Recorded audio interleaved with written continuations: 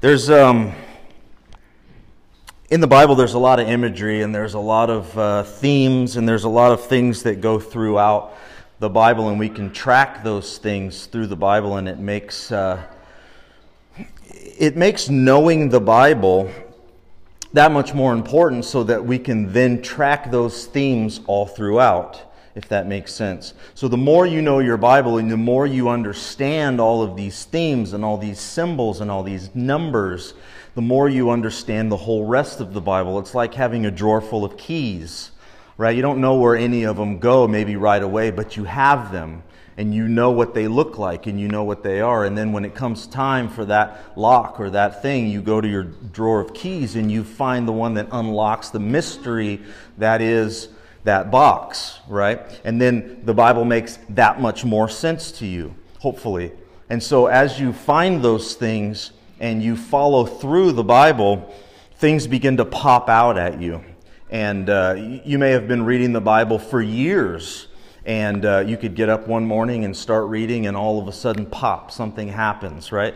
And you're like, what is going on? I've been reading this thing forever, and I still am getting new revelations each and every day. I keep having to go back to my drawer of keys to unlock all of these new mysteries. And that's what happened to me when I started reading and researching about the number 7 and the idea of God's rest. Now, we've all heard of the Sabbath, right? So in the beginning of the Bible, we read that God created the heavens and the earth, and then He goes on to create the skies and the earth and all of the stars and all of that. He creates all of creation, and then on the 7th day it says that He rests. Now there's a difference in all of that, and if you're paying attention to the theme, as we just talked about, then you realize that He said there's morning and then there's night, and that's the 6th day or the 5th day or whichever day He's on. Right? When He gets to the 7th day, He doesn't say that. He doesn't say that there was a morning and a night. He just says the 7th day He rests, and it's almost as if that means from now on, right? Because this is the rest. And now we're entering into a phase where everything is complete, and now we're entering into a phase of rest and freedom and discovery and all of those things that God created us for, right? Well, we know that all got messed up, right? Because we sinned and we fell short of the glory of God, and there was all of these different things. The Israelites ended up in captivity, right? With the Egyptians, they became slaves, and they had to give of themselves. So they didn't have freedom. They didn't have rest. They weren't their own people anymore. And they were desperately wanting this rest, but they didn't know how to get it. And God is pursuing them, trying to help them get back to this place of rest that He designed for them. And so, in order to get them back to this place of rest, He gets them out of Egypt and He brings them into the wilderness. And as they're in the wilderness, He tells them, I want you to act like you're in the promised land here and now. And they're looking around going, this is not the promised land. I'm not going to act excited about it because it sucks. In fact, they were grumbling so much that they wanted to go back to Egypt. That's how bad the wilderness was. At least we get food over there while we're getting beat. So they wanted to go back, but God said, we're going to institute some guidelines or some rules that will help you to understand rest maybe a little bit better. So He instituted the Sabbath, right? On the 7th day of the week, I want you to rest. I don't want you to work. I don't want you to have to do anything. I want you to experience rest. You've been a slave for all this time. My design for you was rest. And so every 7th day, I want you to just do nothing. Just experience life. Maybe discover something new. Maybe feel free for that whole day. Like you don't have to do anything. Release all of your anxiety about all of the things you've got going on and just rest. Some of you are like, yeah, that sounds awesome. Let's do that, right? And that's exactly the problem, right? Is that's what God desires for us. But the problem is we always find ourselves, and the Israelite people were the same way. They were always finding themselves in a place of bondage in a place of oppression and slavery and all of those things that are basically opposite of God's design, right? And so they brought it on themselves, and we also bring it on ourselves, right? And so God's trying to always get us back to a place of understanding what it is to rest, be free. And the way that he does that is by some symbolism and some ceremonies that he has them do all the time. One of them is the Sabbath, right? The seventh day, he wants them to rest. And then he establishes 7 of these festivals, right? 7 times a year that he wants them to stop and rest and pay attention to something other than themselves and their slavery and the things that they've got going on, to remember who God is and remember what the promised land will bring and remember this rest that is prophesied to come. And so he set up these 7 feasts, or these 7 days throughout the year, and then he developed the year of Jubilee. So on the 7th year, I'm sorry, not the year of Jubilee, the year of restoration, which is the 7th year, every 7th year. The year of Jubilee is then 7 times 7, which is the big year of Jubilee, where all of the slaves go free, all of the land gets to rest, all of the people get to rest, and it's basically like just throwing out all the garbage that you've accumulated over all this time, and you're getting a reset. How many of you could use a reset right now, right? I could use a reset, right, where we just throw out all of the debt, all of the bondage, all of the slavery. Maybe you want to pursue pottery or music or something else, but you can't because you have to go to work every day and you have to do this and you have to do that and you have all these things that you have to do, where God is saying, my creation, I don't want you to be toiling and toiling and toiling all the day. I want you to understand what it is that I designed you for, which is rest. See, I did all of the work, and now I just want you to enjoy. But again, these kingdoms rise and these people come in and they say, no, you have to do what we tell you to do. And they take the Israelite people into bondage, into Babylon, and all of these different places. And all throughout time, you see this picture in the Bible of God chasing after his people, trying to get them out of bondage and back into a place of freedom and rest. And it just never works, right? And a lot of it is due to the people, because they forget their God. They forget who he is and what his promises are. And instead of relying on his promises, they rely on their own 2 hands and their own 2 feet, and I'll just muscle my way through this. And if God's not going to do it, then we'll make a way ourselves, right? They asked for a king when God said, you don't need a king. I'm your king. You're kings. What are you talking about? We want a king. So he's like, all right. And he gave them a king.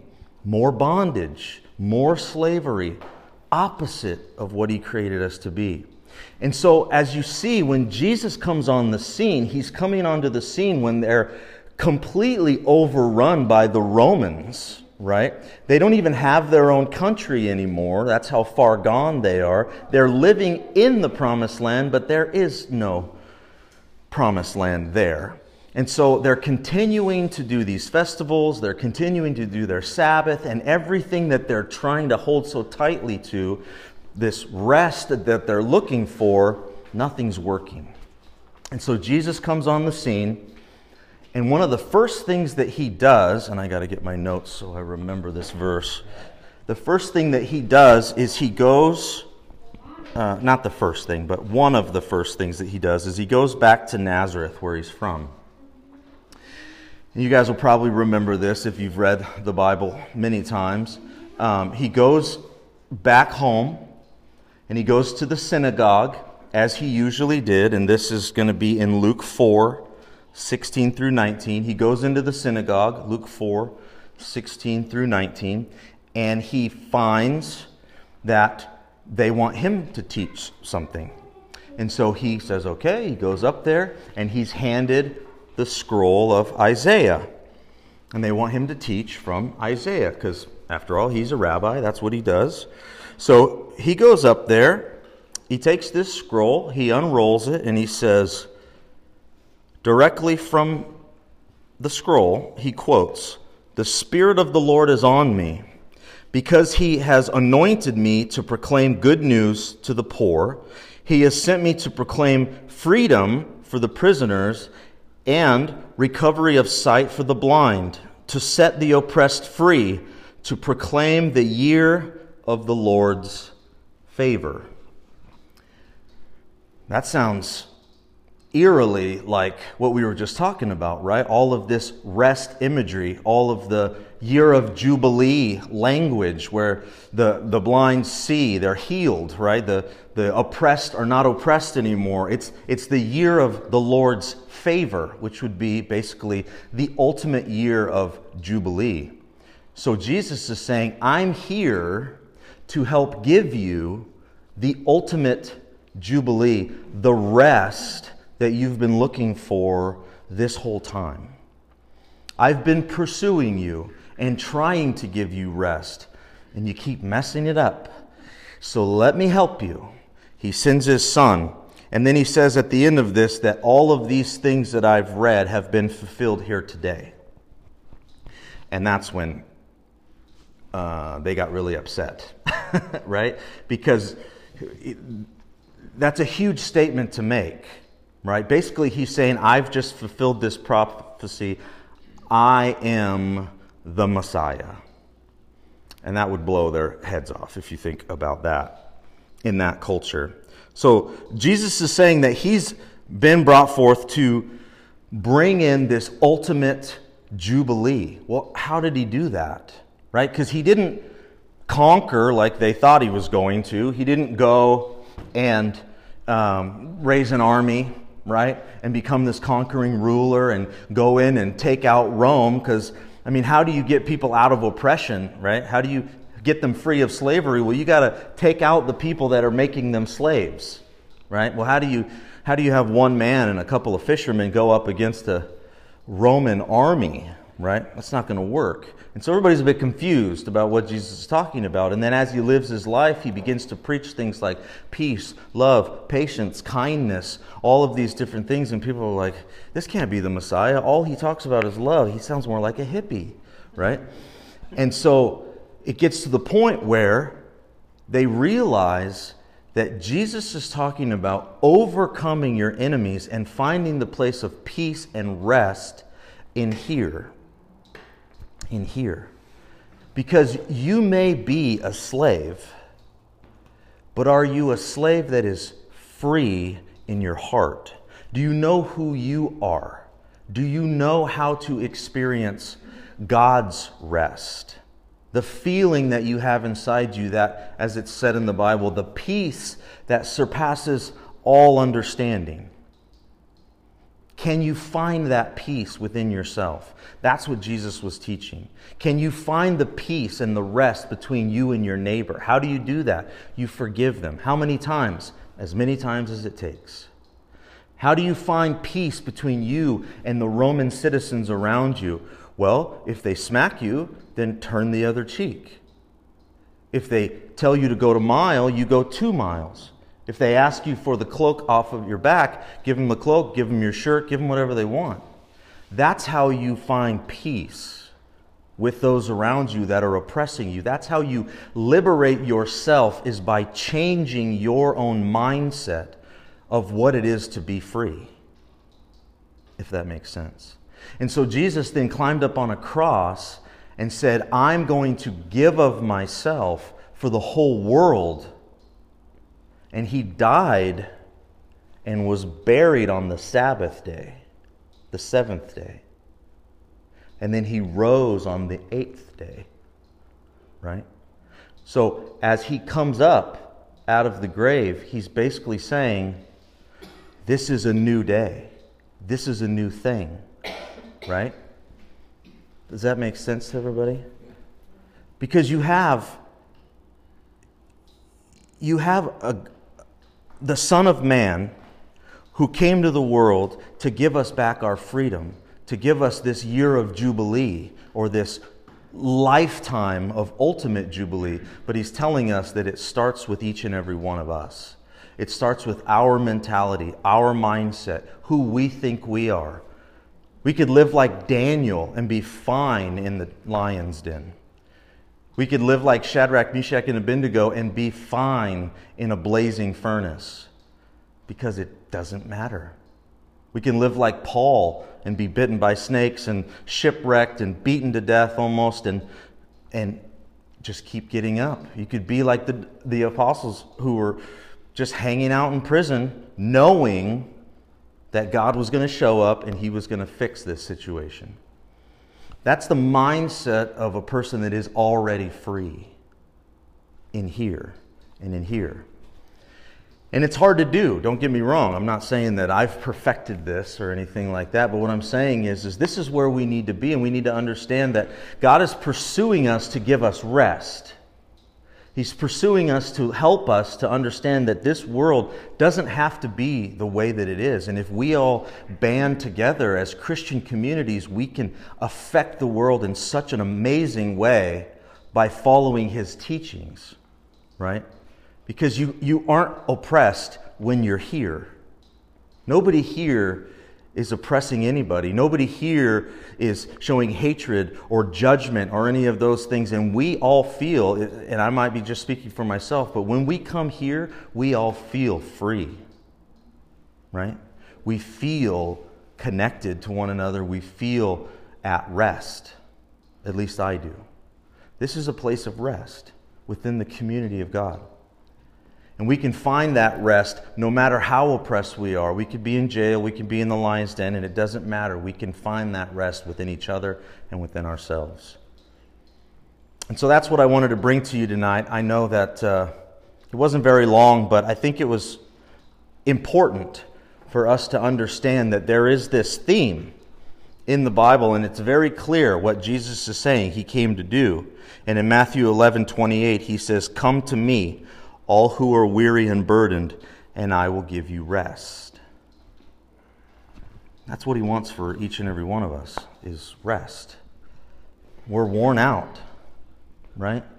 I know I am.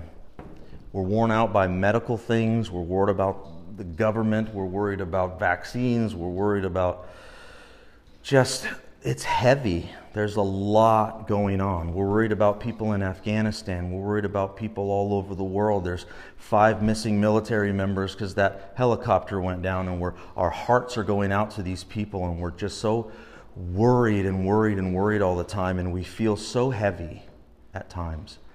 And the only way that we can lighten the load is to trust that God has everything under control. And if we start where we started in my prayer, that He is love, and there is no greater love. There is no way that we could surpass His love or understand His love. That's how much bigger it is than we can even imagine. And so trusting that God, even though everything seems crazy, trusting that God has everything under control. And He knows all things, and He has His hand in all things. And just rest in His peace, and rest in His love, and just rest and know, I don't need to worry about that. I'm just going to allow myself to be at peace with my God and my people that I love. Amen? Amen. So let's transition to our discussion time. If anybody has any thoughts or concerns or questions. Matthew 11, did I say 26? I think I said 11:26, but I'll find it for you.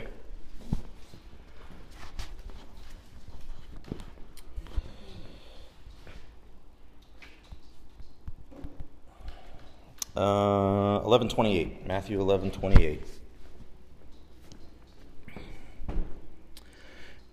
Anybody else have anything? Yes, sir. What if you were working for a non-Christian and he says, we got to run our combines this Sunday? What do? I mean, yeah. You say, well, I got to rest. Yeah.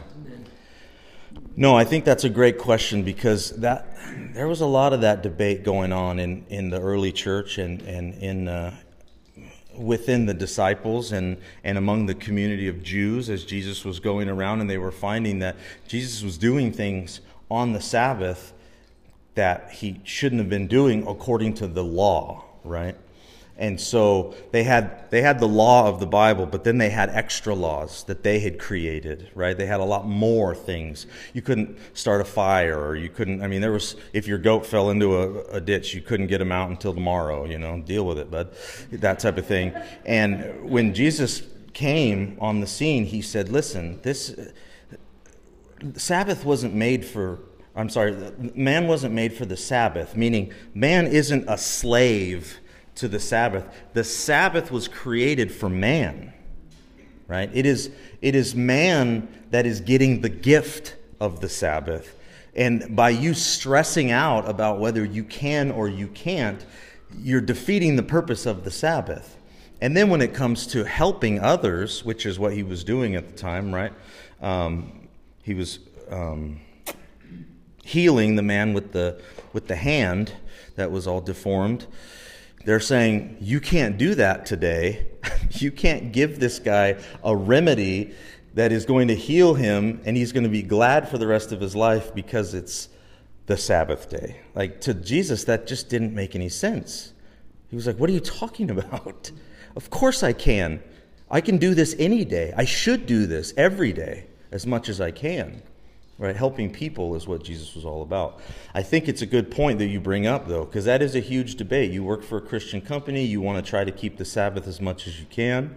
That's a beautiful desire. But at the same time, Jesus would have us build relationships more than he would have us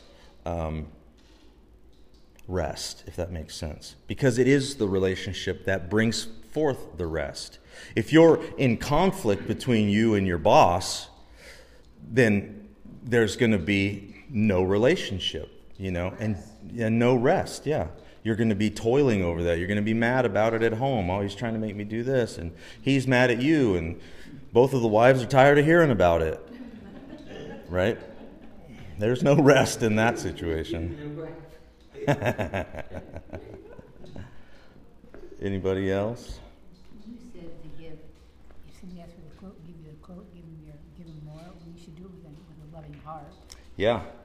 Yeah, do it with a loving heart. I would agree. You destroy everything you're trying to do, right? Yeah, that's a huge point. Everybody hear what she said? When you're giving of your cloak, or you're going the extra mile, or you're turning your cheek, you want to do that with the right heart. You're not doing that out of compulsion or out of coercion. You're doing it because it's the relationship that you're building, that you're wanting to show them that you love them. And so, yeah, that's a great point. Doing those things with a right heart, a loving heart, is the way to go. I would agree. Same thing with tithing. Yeah. We should be joyful when we tithe and not do it as a duty. Yeah. Yep. That's a huge thing. And, a lot of these things are like laws and rules, and we begin to think of them that way. But that's not how they were designed. They weren't designed to be laws and rules. They were designed to be something to help you. And the minute that we go from it helping us to hurting us, that's when we have a problem, right?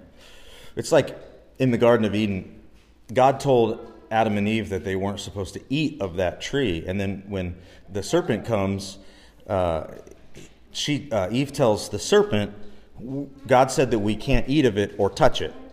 And it's like, wait a minute. He never said that you couldn't touch it, right?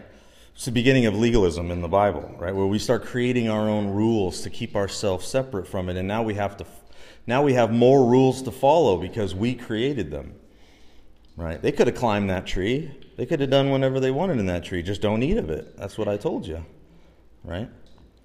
We got to be careful not to put ourselves in a bigger box than we need to be in.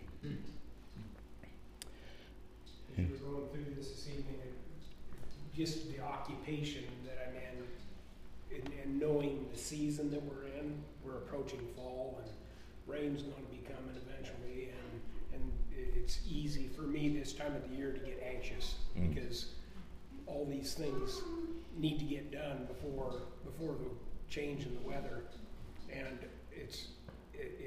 that anxiousness causes stress. You're scheming and conniving how you're gonna, and this morning I'm sitting in a tractor, it was like this anxiousness that I'm feeling doesn't get things done 1 minute quicker.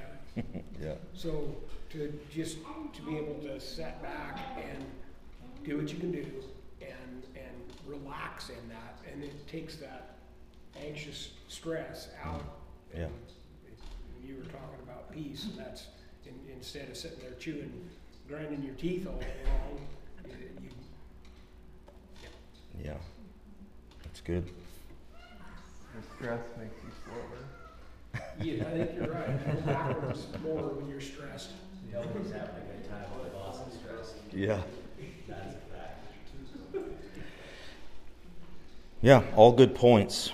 I also think rest can be different for different people, you know, like say some guy works 60 hours a week, he has one day a week where he has something for himself and he goes and he builds furniture in his garage because that's what he loves to do. I mean, maybe that's his rest, you know, or, you know, or maybe mowing the lawn is your rest, or, you know, it could be more than just laying in your bed or watching a movie or just lazing about, you know. It's just my preference, but Yeah. No, I agree. I mean, that all goes with freedom, right? The ability to do whatever you want to do. Being able to explore. You know, that's what they had to do in the Garden of Eden. All they had to do was explore and figure it all out. It's almost like he made a giant earth playpen and plopped them in there and said, go figure it out. Have fun. Rest and enjoy. And then it was like, nah, we can't do that. We got to get in trouble. Yeah. It's good. Anybody else before we wrap this up? you were talking about like laws and maybe the have-tos. Is it Psalm 119 that talks about laws and statutes? And It might be. I'd have to look that up. We've I don't listened remember. to this beautiful Romanian pastor who's older, so he's really had a lot of experience, like in Europe anyway, persecution and so forth. But he was saying, who's this God who puts all these laws and forces me to, and I can't do this and I have to do that? And he said that as he saw, I think it's 119, that God showed him that this is freedom. When you do these things, you become more like me. Yeah. That's so good. We're so resistant to the things of God because we want to do it ourselves. We end up putting ourselves in more bondage. That's such a great point. It's true. I mean, every time, we talked about this before, every time you don't forgive somebody, they're not thinking about it. You're thinking about it. And every time they come around, you're mad at them, and they're like, hey, how's it going? And you're like, shut up. Nobody's talking to you, right? It's like, it's just you. You're the one holding on to it. And you always have this bondage that you've placed on yourself. So that's such a great point. I appreciate you bringing that up. It's very important to realize that our God is a good God. And I don't know where we got along the way where we realized that there's so many rules and it's just so hard. And I think that's just the mentality that the world has outside the church about who God is. And then when you come in here, you realize this is actually all good for me. This makes me feel better. It makes me happier. I feel more light and not so burdened. Yeah.